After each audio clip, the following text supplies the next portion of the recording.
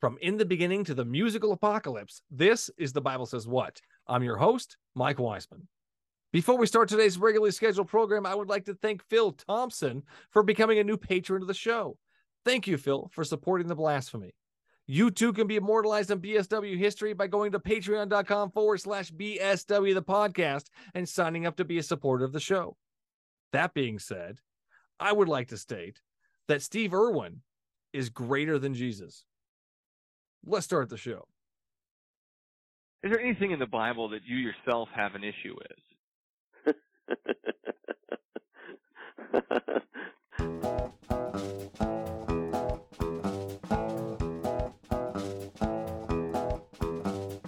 Okay, so it took you reading the Bible to realize that those things were bad for you? Yeah, it actually did. I Couldn't didn't figure this out on your own?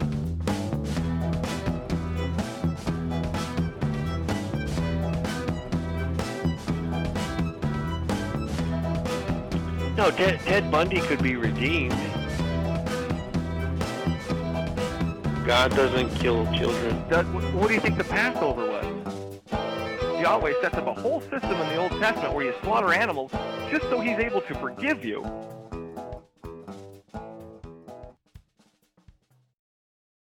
Today's special guest is Christian author and professor of theology, Richard Rains. Welcome to the show. Thank you so much. It's so good to be here. Thanks for coming on. Thanks for taking the time. Tell us a little bit about this book of yours, Washington, Finding Washington. Yeah, I appreciate it. So a little backstory. I'll try not to take too much time telling the story, but throughout my entire career, I've written exclusively to the Christian community. I wrote a newspaper column for years, done a lot of freelance writing. And so after the presidential primaries in 2016, after the Republican and Democrat primaries, I looked at my wife and I said, we do not have a candidate that reflects our values. And I was,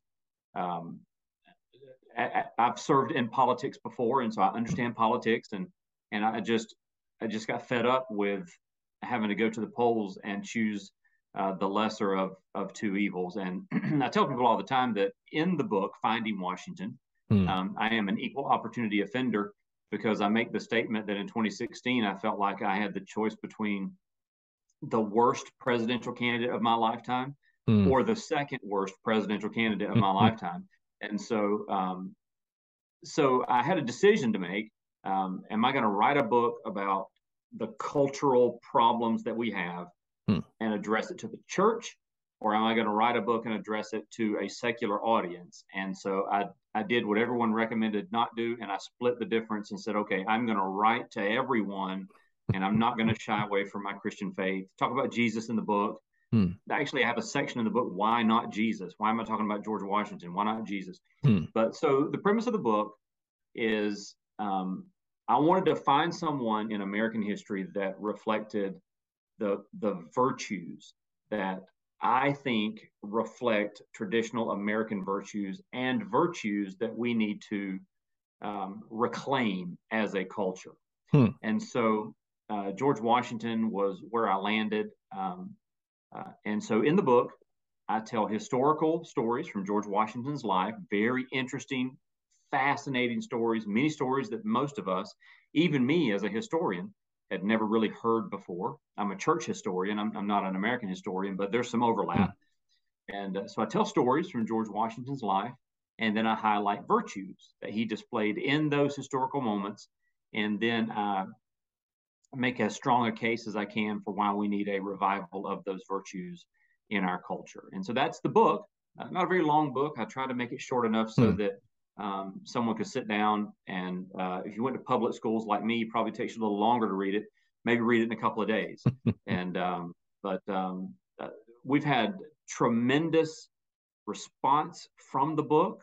We've been in the Amazon Top 100 twice. Nice. Actually, this week it got to 300, which if you've ever written a book, you know that's kind of what you watch because you don't see actual sales numbers until months later. But in the book, I give my email address. It's richard@findingwashington.com, where people who read the book can email me and we can have a discussion about these things.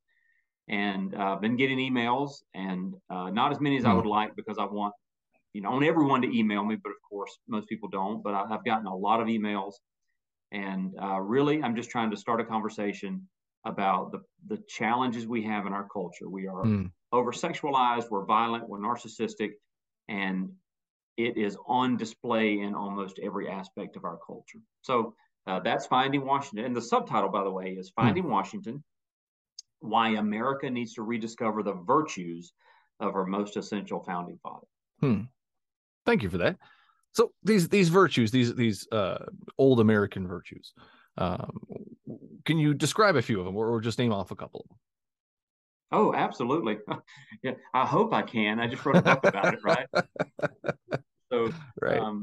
So first of all, let's define virtue. Virtue, the way I define it, is an expression of morality. So a virtue is not something you believe. A virtue is something you express, right? So people can see your virtue. And so the ones that I highlight in the book that George Washington expressed regularly, integrity, servant leadership, compassion, conviction, inspiration, hope, empathy. Those are some of the ones that I really courage, of course, that Washington really displayed in his lifetime. Gotcha. And these are, you find these to be biblical values as well?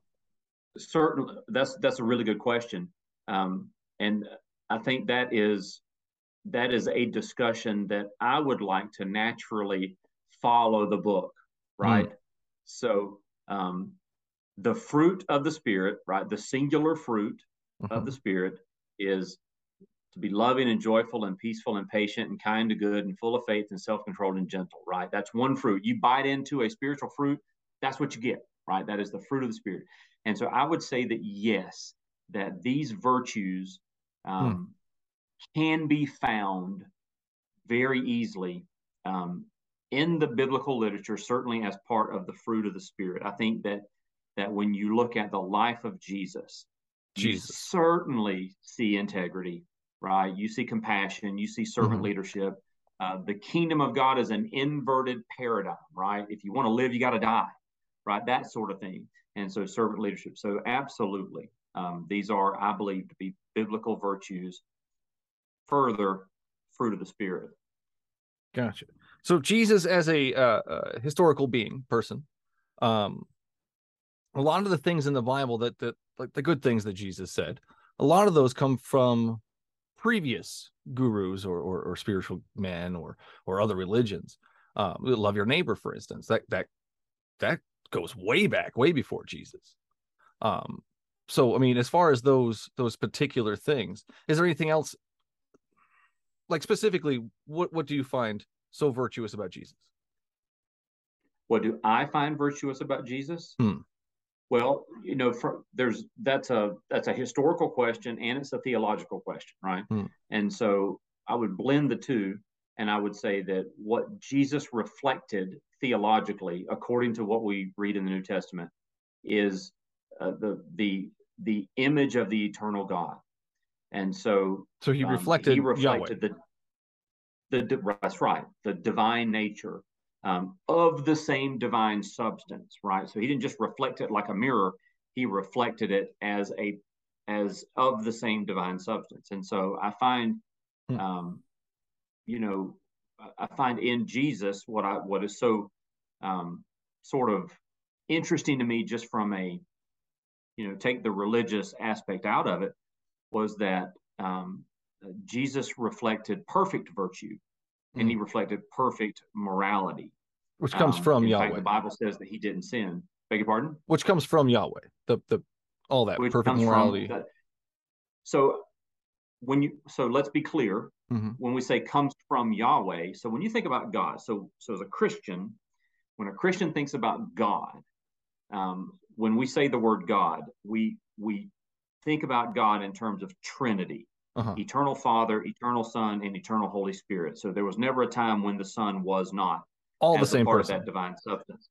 That's right. So yes, from Yahweh, but Yahweh himself expressed as a human in the flesh. So I'm splitting hairs here because I'm a theology professor. You're good. I love it, man. You know what I mean? Yeah. So I just want to make sure that exactly. I just want to make sure as well, because like what I'm thinking of, you mentioned the fruits of the Spirit, and it's patient, self-control, and gentle. A couple of them that I wrote down real quick.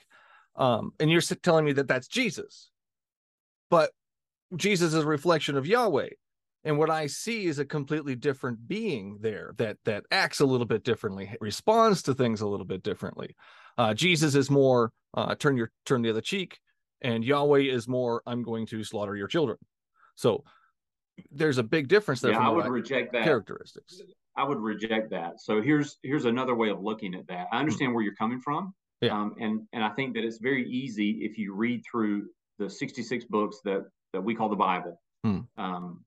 I think that it's easy to say there is an Old Testament God and a New Testament God. I think it's easy to say that. But what you're forgetting, not you forgetting, but I think what people miss is that what we believe about God is we believe that God is love, right? That's what Jesus said. God is love. Not that he does love, even though he does, but he is love. Love is a part of his essential nature. But God is also just, right?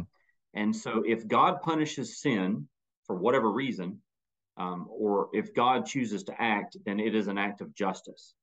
So if God acts justly, and then God also loves, that doesn't mean there's two different gods, or that doesn't mean God has decided to reflect himself differently under different circumstances. That just means that we are seeing sort of all of those sides, because we know even from the New Testament, the God of justice that you see on display in the Old Testament will certainly hasn't gone anywhere, because there will be a reckoning and a judgment of the unrighteous in the eschaton. That's what we call the last thing.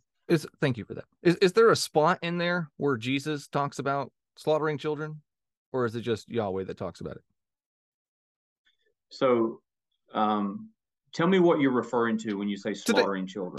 Today I was just kind of perusing through, and I happened upon Hosea 13, another interesting Bible verse, where Yahweh is very upset at the people for worshiping another god.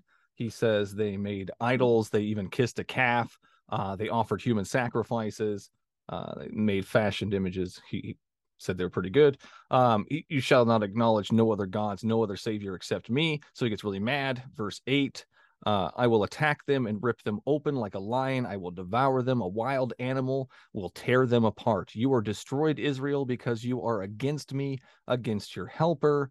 Later on, verse 14, I will have no compassion.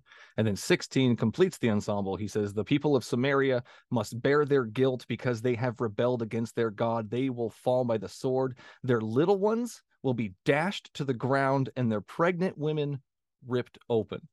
This doesn't sound like any language coming from Jesus. I can't recall a situation besides where he wants to throw the atheists in hell, where he says stuff like this. That's pretty graphic and violent for a God who's love and just. It's a prophetic statement, right?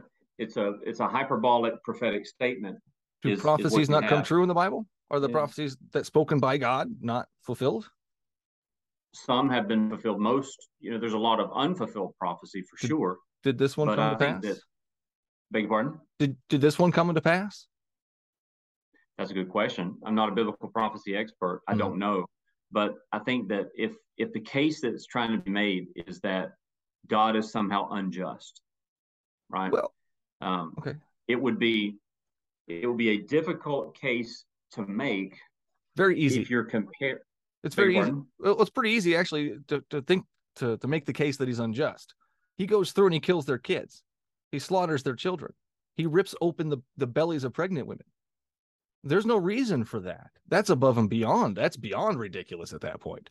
I'm not just going to slaughter the people who are committing these sins. I'm going to slaughter the children as well. I'm going to dash them against the rocks. Like, well, he has another army do it. He sends that army. But I mean, just like, that's so horrible. Could you imagine Jesus being like, you know what? You didn't listen to me. I'm going to send somebody to dash your babies against rocks. And it's going to be a good thing. It's going to be just. I can't see a situation where that actually makes sense. So I think that part of the question to ask, right? So is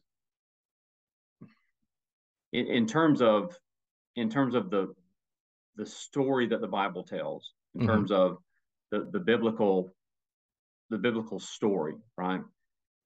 What we know about God, right, is that God is all those things that we talk about, all powerful, omniscient, omnipresent, those things. And God is perfect and just. And so as a perfect and a just God reserves the right to execute judgment in a way that he sees fit. That doesn't mean he's not loving. That means that he is the only being in the universe that has the authority, not just the authority, but has the right to do that. And so if I think that God is unjust, then that is certainly my prerogative to think that God is unjust. But just because I think God is unjust doesn't mean that he is. It means that I have a limited perspective. Well, I mean, let's make it very level for both of us. I mean, let's make it a human experiment. Would you lash out in this way? Would you decide to rip open the bellies and bash the kids? Would you do that, or would you decide to do something else? I don't know, especially if you had all the power in the world. Well, I don't have the right to do that. I don't have the authority. If you were God, I don't have either the moral authority. Well, you can't say that. I'm not God, and I'm not going to put myself in that position to say that I am God, because just because I know quite a bit about God doesn't mean I know the mind of God perfectly. And so, I would not pretend to put myself in that situation. But I would say that very well. So as a normal human being with a rational brain, I've heard other people try to make the case, particularly when the abortion debate kind of ramps up. People make this. There's a lot about. So what you're reading when you read the Old Testament is you're reading an ancient language translated into English, and you're reading from thousands of years ago. And there are a lot of people that bring this up. They say, see, God supports abortion because he wants to dash little ones. But there is other instances in the Bible where God proclaims judgment. He says, I just want to do X, Y, and Z. But people return to the Lord, and he does not. And so we don't have any indication in the Bible that what he says here, he did. So you're saying he didn't do it here. You could say that God made that statement. God said, I'm going to do this, right? But you can't say he did that. But my position is, because he's God and because he's the author of the universe, he has the right to do, as a sovereign ruler, what he wills, whether I think it's just or not. Can you think of a situation where it'd be beneficial to dash a child against a rock? No. Me neither. But I don't have, that's not something that I would do, and that's not something that I would consider under any circumstance would be appropriate to do. But that doesn't mean that statement is something God did. Well, besides that, we can go right to the flood. He did that. He drowned every child on the planet. He drowned every pregnant woman. He destroyed all the fetuses all at once. Just saying. Your position is your position that the God of the Bible is an unjust God. Is that your position? Pretty much, yeah. Or is this a devil's advocate? I haven't seen a good justification for his actions, such as the slaughtering of children. I haven't seen a good justification for pretty much most of his actions in the Bible, from beginning to end, even the Jesus part. I do not see good reason to need bloodshed for forgiveness. It does not register with me. It just makes no sense. And this guy is the basis of morality. I can tell you right now, it's not a good thing to have somebody shed blood just so I can forgive you. That doesn't make a whole lot of sense, especially if I'm an all-powerful, all-knowing being. That just doesn't add up for me. So that's where I stand on that. So yeah, unjust. I still haven't seen good reason. You don't know. You just say, well, God knows, and that's the end of it. But that just doesn't cut it for me. I mean, this is at the slaughtering of children at this point. We've got drowning children. He starves children later on. I mean, there's lots of different things he does that are just, to me, immoral, just absurd. Half of it. It's a lot of the things he does, like when the golden calf thing, the whole story of the golden calf, when he comes back down, he has them strap swords to their sides and run through each other. Why? What? Because you're mad they had a golden calf, so everybody's got to slaughter each other by. It's so weird. There's just a lot of things. I just don't see the justification for it. And when those too many things add up, that doesn't make any sense. There's no justification for that. And I still can't find any good justification. Especially what then do you believe? Such as like the Bible? I don't believe the Bible. No. What do you believe? What do you believe about your spiritual condition? What do you believe? How, if that spiritual condition is somehow broken or fallen, how then is that repaired? What do you believe about that? I don't believe in spirits. No ghosts, no gods, none of that. I don't see any evidence for any of that or justification to believe any of that. And that's half the reason for the podcast, is to find out why you justify it. I want to know, how does it work for you? Because it doesn't work for me.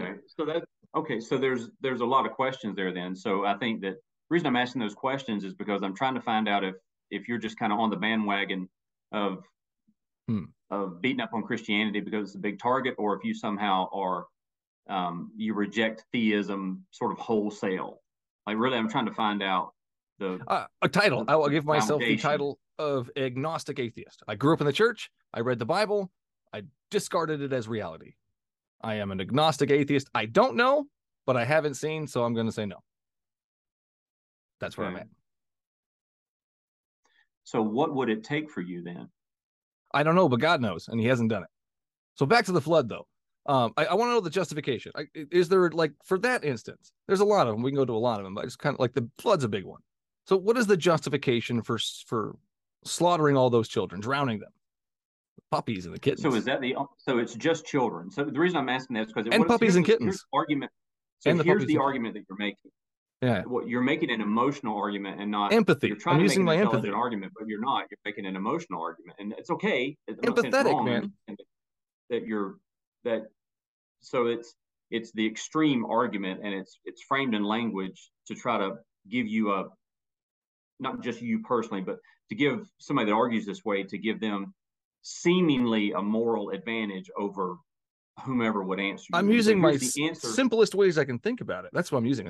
Very simple. But when it boils down to child killing, it wasn't just children that died. It wasn't like I said puppies and kittens got in the ark and only children died, right? So to be clear, what the flood was, according to the Bible, was the flood was judgment for sin. Okay. That's as simple of answer as I could possibly give you. So that justifies. Identified a family that was a righteous family, and he saved that righteous family. And were they though? Beg your pardon? I said, were they though? I mean, Noah was a drunk, and then his son saw him naked, and they had to cast him out, and all these different things. So what then is your definition of righteous? Okay, well, right off the bat, I'm gonna tell you, righteousness is not drowning children, puppies, and kittens. I added the puppies and kittens. What is it? Righteousness. I don't really know if I'd have a definition for righteousness. Well, you can't do that. You can't. That's such a weird word, though. Not. You can't just take the position. Okay, righteousness would be good. Good would be doing less harm. Good would be good in terms of what? Good doing less defined by what? Doing less harm. Sorry, is there a cut back here? Is that it? No, doing less harm. There's a lag. I'm so sorry. No, you're good. You're good. It's okay. It's okay. That's what happens. You're way out in Florida, man. For me. So define good for me. Good is beneficial. Beneficial to the individual and the masses. Something that does less harm. Good. Beneficial to everybody or beneficial just to the individual? Individual and the masses. Something that's beneficial. How do you measure good?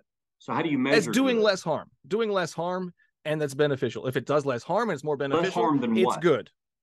What do you mean harm? Less harm than what? And beneficial by what standard is what I'm asking. Like how what's your measuring rod for good? Doing less harm and beneficial. That would be good for me. I think that is good. So, something that is beneficial to society. So an individual. So I have 5 children. if I slap all the children with varying degrees of intensity, I have done less harm except for number 5. So how about you don't have I slap at done all? That's good one of to the the options. poor? Did you know that? That's an I'm option. so sorry. What'd you say? That's an option. Don't slap is an option. So you've got 5 different kinds of slaps. Forget the slaps. Okay, but you said less harm. And so what option I'm trying number to do 12 is don't do it. That would be I'm less trying to harm, find right? out. Which one would be I'm less trying to harm? find out So Richard, what so would be I- less harm? Hold on, Richard. Hold on. What would be less harm, Richard? Slapping somebody or not slapping somebody? Well, that's what I'm asking you. What? Because what Obviously I'm not asking slapping you- somebody. Okay. So, but that's not what you said. You said less harm, not no harm, right? So what I'm trying to find The is I'm least not trying amount to of trap harm. you. If I'm we trying to if find we out have what- to slap somebody, let's do it the least amount of So pressure. what is If we your have to. what is your ultimate rule for what is good? Is it what you believe, or is it what somebody else believes, or what is your rule for good? Because what you're doing is you're saying, I think God is bad based on Because he slaughters what I children. perceive to We can be both say good. that things are bad when they slaughter children. If a hero comes around slaughtering children, he's the bad guy. He's not the good guy. In no situation does the person slaughtering children end up as the good guy. It's not rational. Right? But you still haven't answered my question. Good. I'm telling you, good, man. Whatever does the least amount of harm. If we have to slap somebody, but I gave you an let's example. do the least amount I of gave harm you an slapping example somebody. of me doing less harm, and you said, well, no harm. And so what would be the here's least what you're amount of not harm? saying. Richard, what So- would be the So least is it amount of fair to harm? say? Ah! Is it fair to say? Is it fair to say that your definition of good is whatever you think is good? Okay, yes, subjective, but also objective because it has to benefit society. It can't just be me. Okay. I want all the candy for now- myself. That doesn't benefit So now anybody. we are getting somewhere. Now been we're there, getting Richard. somewhere, right? So You just want the so word your- subjective, objective. That's what you want. Yes, Your my measurement- morality is subjective. It is. It comes from my own experiences. Well, then my own whose morality empathy, is right? and the city around If me. morality Again, is the one that subjective- does less harm. The one that does Okay, less so harm. you just said The your one that morality is does less subjective. harm. This is really tough because there's a lag on my end. And I I think know, we're I'm talking over sorry. each other. And I'm I sorry. don't want to ruin this for your You're doing listeners. great. But This okay, is fun. so let's back up. Let's back up. So you just said that your morality is subjective. Now, that's the way I would define most people's morality. And there's a Right. problem with that. Why? The problem with that is if morality is subjective, then I get to say what's good for me and you get to say what's good for you. You get to say not slapping kids is the ultimate good, and I get to say, well, I didn't slap him that hard. That's the ultimate good. And so the point that I'm trying to make for you Mhm. is that you are looking back in history, fair or not. I'm not making a judgment call. I'm just saying from my perspective, what you're doing is you're looking back on the story and you're saying, that's bad, that's bad, that's bad, that's Right. bad. and Why am that's I bad. saying it's bad though, Richard? Well, I'm getting to that. I'm getting to that. And so someone else could look at that same list and they could say, well, I don't think that's bad. I don't think that's bad, because what you're doing is you're viewing Right. But does scripture it from do more the harm? position of a subjective morality. But does and it that is do more not- harm, Richard? It's very simple. It's very simple. If it does more harm, we won't do it. If it does less harm and we have to do it, we'll do the one with the least harm, right? The one with the least amount of harm. That's what we're going to do. Would you agree that we want to do the least amount of harm as possible? Would you agree that's a good thing? Well, I think I understand what you're saying, and It's I a very don't simple want to. No, it's not. I know what you're saying. Why would you So, want to for cause instance, harm, Richard? We'll take corporal punishment for a minute.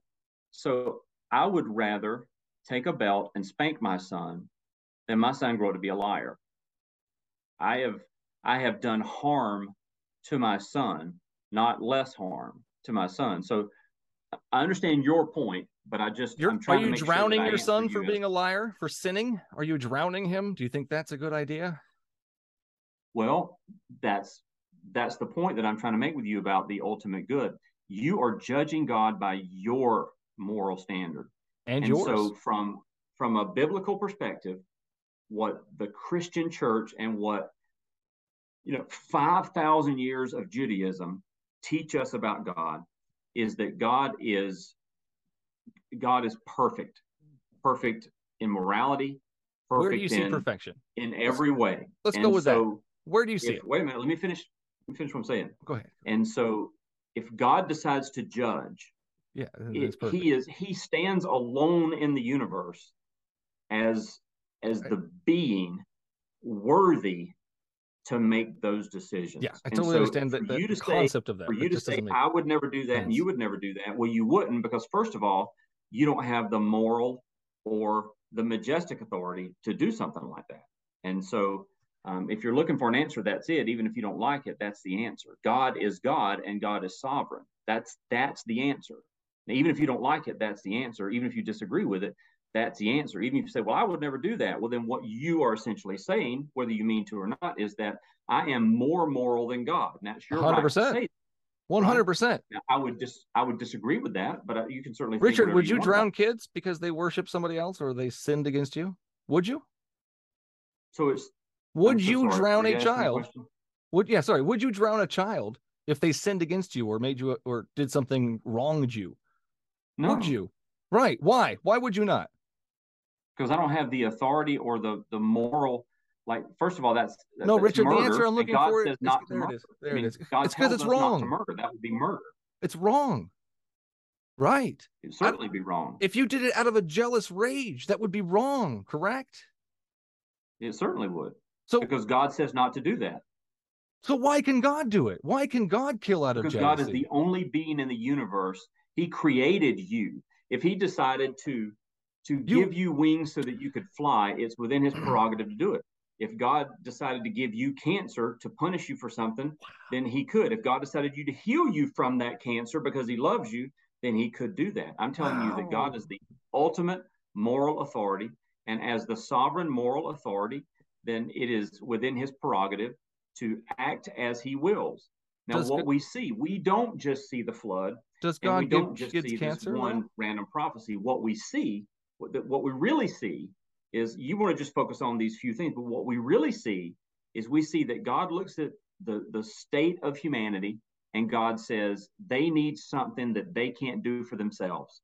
And so God became a human, lived a perfect life, gave his life, and then rose again, and now invites every human on the planet to simply believe in their heart that God has raised him from the dead, to embrace him and live the life that he created you to live. Hebrews 9:22, without the shedding of blood, there is no forgiveness. That's right. Why that's weird. That's really weird. You're telling me he's perfect. Sure. Yeah. Is it for you? Do you offer sacrifice or need bloodshed to forgive people, or can they just ask for forgiveness and you're like, okay? I don't have to, because the ultimate sacrifice has been made in Jesus. His blood was shed. So before that, I don't have to. So before Jesus, you weren't able to forgive people normally, like a normal, rational human being? Me personally? Yeah. Yeah, but we're talking two different things. I'm not talking about me forgiving other people. I'm talking about me being. That's what I'm talking about. Is you. Can you personally forgive somebody without having them shed blood somewhere? Can you do it? Yeah, but I don't understand your point. Can God do it? Can God forgive you without bloodshed? Is he able to accept your apology without any kind of blood being shed? Whether he is able to or not is not the question, really. It's definitely the question. Well, no, it's not. It's the question is not whether he's able to. That's a question of his power. The real question I think you're asking is, why would God devise a system like that? No, I'm asking you, can he? Or is he able to? Can he physically do it? He didn't. Can he? Is he able? Is it not within his power to forgive people? Does he have the power to do it? Yeah. Does he have the power to forgive people without bloodshed? Can he do that? If he decided to do that, then yes, he could. But the system that God designed for humanity is that the slaughter of the innocent. He wants the slaughter of the innocent. He can't forgive you unless somebody or something innocent is killed to him. Holy cow. So what he did was he took on the form of flesh and he gave his life so that no more innocent would have to die. To himself. He appeased his own bloodlust. with his own body. Not his bloodlust. I wouldn't call it bloodlust. Of course you wouldn't. But call he it certainly bloodlust. appeased. I'm so sorry. What? No, of course you wouldn't call it bloodlust. No, of course. Yeah, he appeased his vengeance, his need for that. It's doubtful that you and I are gonna come to any sort of agreement on this. And I'm sure you've had this conversation a million different times, and it's, I've debated people through the years, and it's really the same argument that you're making that I've heard, a number of times. And the argument is, I think God is a certain way based on my perception of either morality or reality or whatever. This book, based on what's written in this book, that's what I base it off of. I read this. Well, you're picking certain things out of the book for sure. Name me something you're good. You're not really looking at the entire story. Name me something good. Do you not think that it's, all right, so removing your hatred of Christianity or whatever it is that you have, or your despising of the Judeo-Christian values, whatever it is. So taking your personal feelings out of it, do you not find any sort of graciousness out of the fact that God took it upon himself to satisfy his own righteous requirements so that it could be easy for us to have eternal life? Just that. I think it's pointless. Okay. I think it's 100% pointless. We should probably move on to some other subject, because I really don't know what else I can say. Richard, the bloodshed is pointless. If he's able to forgive people without bloodshed, why would a loving, passionate, all-knowing God require bloodshed? That's so weird. What hero, what good guy says, I can't forgive you until you kill something that's innocent to me? That's what the bad guy says. So God's a bad guy. 100%. So God is a bad guy. How is he a good guy? So who is the good guy then in your story? You? My story? I don't have a story. I didn't write one yet, but that's a good idea. Well, this is your podcast. Sure, you got a story. So in this story, all you have is God is bad. That's all you have. So who's good? Like, who is the good? Who is the model that you look up to? Like, who is the model I look up to? The epitome of morality and virtue that you say, no, that's the way God should be. So who is that? Well, I don't think a God should be anything. I don't think a God should be. I don't think in those terms. Oh, don't say that, because you certainly know what he should not be. So as a character. As a character. Right. Okay, we can go to characters. So we go to Marvel Universe. There's good guys and bad guys. Oh my God, no. Spider-Man is my thing. Time out. So would Spider-Man need bloodshed for forgiveness? Could you imagine? Spider-Man's like, no, I ain't going to forgive you. I want you to tell me what historical figure or always not a historical history you can look to and say, man, God should be more like that. Oh, so okay, God should be more like Spider-Man. That's not a real person, dude. How do you know he's not real? I've seen movies. Come on, don't give up on me. Don't give up on me. Come on, Richard. Tell me Spider-Man's not real. No, because you're giving up on me, because you're so used to kind of just bullying with the story about killing children that you've never thought it through. No, there's a million different things we can go through. The only thing you said to me the whole podcast is God kills children. You're telling me he's good. You've got 10 people that listen to your podcast that are going to say, that's right, he's bad. But I want you to tell me, Richard, who are the people? Who's the person that you say, all right, if God is all bad, let's say I don't look up to people, Richard. People are disappointing. And the God of the Bible is false and horrible and angry. I want you to tell me, who is the person that you can look to throughout history and you can say, that person is who God should be? Tell me who that is. A good person. If you don't know, you don't know. That's fine. A good person I can think of throughout history. One person that I think is a good person would be Steve Irwin. I do believe that man was a good person. Better than God? 100%. You know why? He never slaughtered kids. He never drowned children. He never threatened to throw people in eternal hellfire. None of that. None of it. Okay. That's a very interesting answer. What else would you like to talk about? Well, that was pretty much my thing on Steve Irwin there. So what's wrong with that?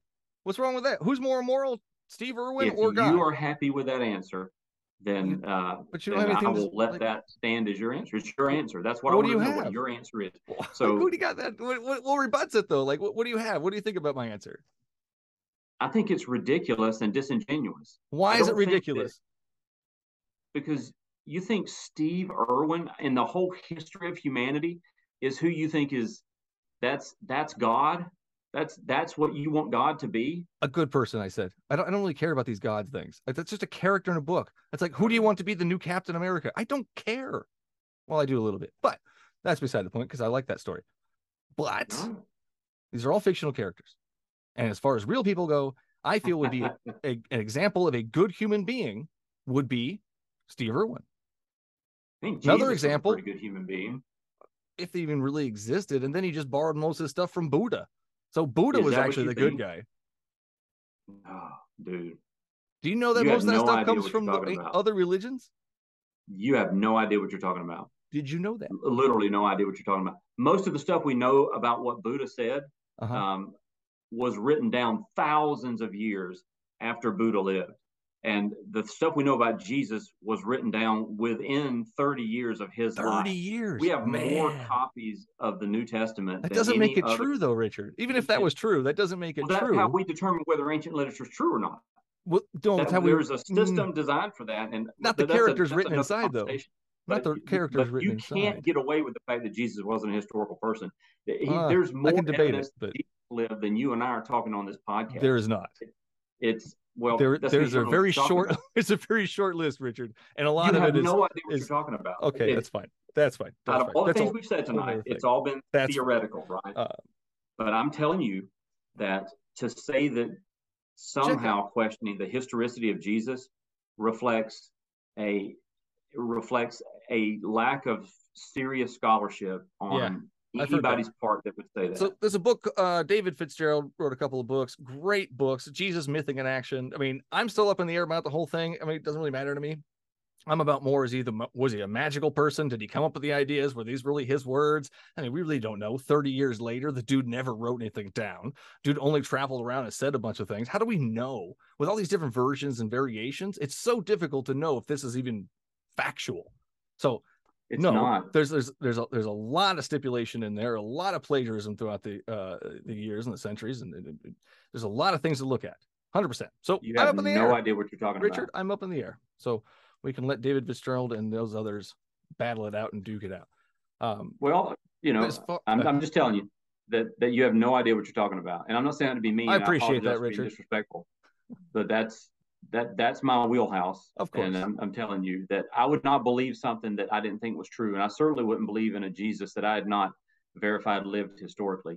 And that's not even really a debate. That is not a scholarly debate. No one in religious scholarship, not just Christian, but religious scholarship, no one that has an earned degree from a university that's worth their salt would doubt the historicity of Jesus. Cool. I don't know either way. Like I said, still up in the air. Don't know. So that makes this has been fun. Wrong. I don't know. I guess so. So I'm just curious. One last thing I did want to talk about before we left real quick was the Canaan. Now, as far as what brought me into that? Canaan, the promised land. Oh, was it stolen land? Yeah. So why would Yahweh have his people go back into Canaan and kill everybody that was there, kick them out, just so his people can go back in there? Where's the logic in that? Why not make a whole place for them, or I don't know, send in a plague to move everybody out, or just like cause an earthquake so that everybody leaves? Why send in your army to slaughter a land that was already occupied? That's a really good question. Since by your example, Steve Irwin is really who we should be worshiping. Oh, I think with that. Let's do it. I think the answer would go above your head, to be honest with you, because I don't think you'd accept it. Not that you're not smart, but I'm saying I don't think that you would accept the answer. But what's the answer? The answer is related to idolatry. It's related to the people who occupied the land that were idolatrous, and that God was executing judgment on idolatry. That's the answer. Whether you accept it or not, that's the biblical answer. Well, so do they deserve to be slaughtered is my real question here. So because they who makes that determination? Idolaters. Well, if Steve Irwin was making that determination, he wouldn't slaughter them. What if Steve Irwin found out that you liked Jeff Corwin more than Steve Irwin? What would Steve Irwin do? Would he slaughter your kids? Would he send an army after you? No, he wouldn't. It's not something he would do. He's a rational human being. I think a good person, or was a good person. But well, not I think Yahweh. part of your problem Yahweh comes is that in. you are judging God by a skewed a skewed measurement or standard, and I've already kind of beat that horse to death about what you determine is good and what is not good. But anyway, so would it be possible before we get off of this for me to say a word or two about Finding Washington? Absolutely. It's how we close the show, as a matter of fact. So thank you for your answers today. Why don't you tell the folks at home where we can find your stuff and describe that book again? Go ahead. Yeah, so it's just a book about George Washington, book about some of the good things he did, and I include a chapter about the most heinous thing he ever did, and how we should view that. And I write about the virtues he displayed, what we can learn from that, and why we need a revival of those virtues in our culture. We need to be nicer to each other. We need to be able to do what you and I are doing without running back to our tribe and demanding that the other side be somehow labeled as the enemy. We certainly don't need a president to, go on TV like Palpatine and declare 74 million people terrorists, right? So we need more virtue in our society, not less. We need, when you and I go to the ballot box, we need to think about integrity before we think about party. I think we need to teach our children how to serve those around them. And I think we need to instill hope in the next generation. And so that's really what the book is about. Thank you for that. I just want to say that I do believe, the Biden speech was a divider, but at the same time, you can't just sit quiet. You have to say something. Somebody has to stand up and say something. You can't just let them just be idiots without somebody saying, yeah, I don't think he should have called 74 million people, but did he call them terrorists out loud? I don't remember the word terrorist in there. I think no, that's just kind of the I think it was semi-fascist or something like that on the speech. I think that that's what it was. I think the problem he has with his administration is that the people who are writing the speeches spend their time on Twitter and think that Twitter reflects the majority of that's American a whole other topic. Thinking, and I'm not sure it does, but Thank you, Richard. Thank you. I appreciate that. Well, that's a whole other topic for a whole other time. I love it. I hear you. But thanks for letting me come on. I appreciate it. Thanks. Where can we find your stuff? I don't think you plugged it yet. Where can we find it? Oh, I'm sorry. Yeah. So anywhere online books are sold, Amazon, Barnes and Noble, Target, Walmart. What I'm recommending that people do is if they really want to buy the book, just call their local bookstore and say, hey, can you get this book for me, and support their local bookstore. I like bookstores and I like books. And so, but you can get it anywhere online books are sold. That's a good idea. Thanks, Richard. Appreciate your time, man. Take care. All right. You have a great evening. You too.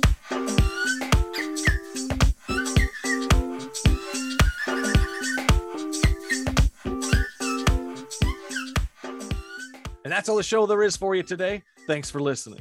If you like what you heard and want to help keep the recording light on, simply go to patreon.com/BSW the podcast and sign up to be a supporter of the show.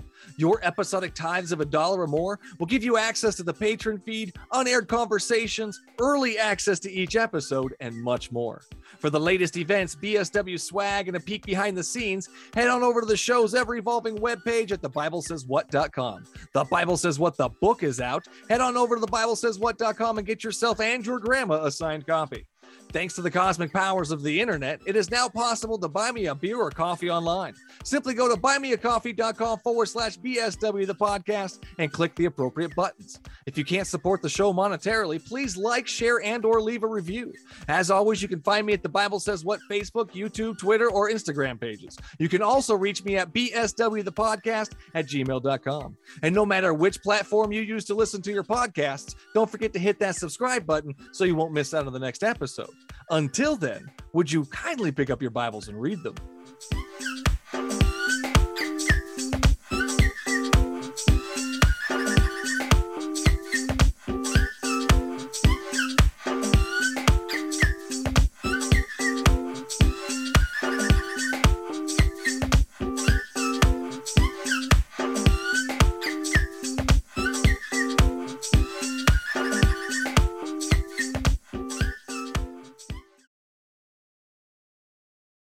Oh no, the mic wasn't on. You're so lucky.